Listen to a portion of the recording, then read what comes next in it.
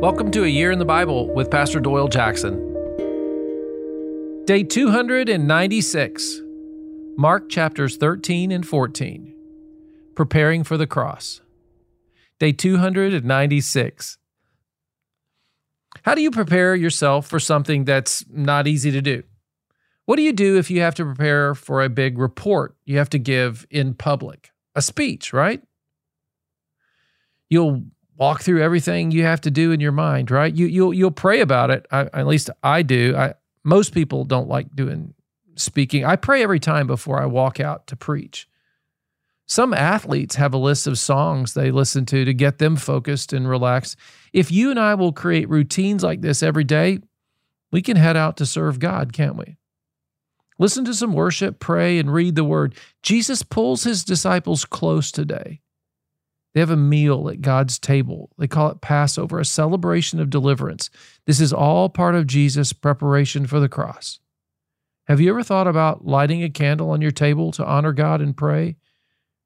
Recently, a friend told me they always ask the server when eating out, "Is there anything we can pray for you?" We pray over our meals, and we'd love to include you today when we pray. We've seen amazing things happen when we pray, and we pray for our servers.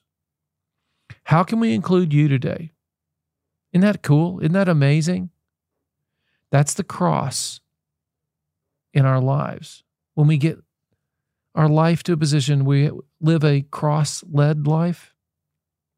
Mark chapter 14 has Jesus anointing at Bethany. It's a powerful story because Simon has been healed of leprosy, and he has this party at his house. And this is recorded in all four Gospels. Jesus is reclining at the table, and a woman enters and pours this expensive perfume of nard on Jesus. Yes, someone complains. I can't believe it. They complain, but listen to Jesus. Verse 6, "Leave her alone," said Jesus. "Why are you bothering her? She's done a beautiful thing to me." This is my prayer when I preach, when I give, and when I feed those in need here, close by, and when we pray for the children's home in Kenya. They're our partners, you know. Jesus, this is for you. You said to bring the children to you, to feed the hungry, to preach the word. This is my bottle poured out, my love for you.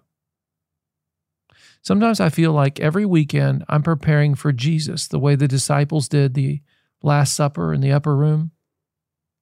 I want worship to feel comfortable, but be challenging at the same time. This night changed their lives. Jesus was preparing them for the cross. It seems to me that serving, preparing for the meal, made it all the more real for them as they reflected on it in the future. See, when you and I serve God and our sisters and brothers in Christ, it helps us remember more deeply God's working in our lives. This is why we serve God. This is why we open our homes. This is why we teach Sunday school. This is why we prepare meals for people in need. Jesus warns Peter on this night that he will deny him soon. Wow, that's got to be hard.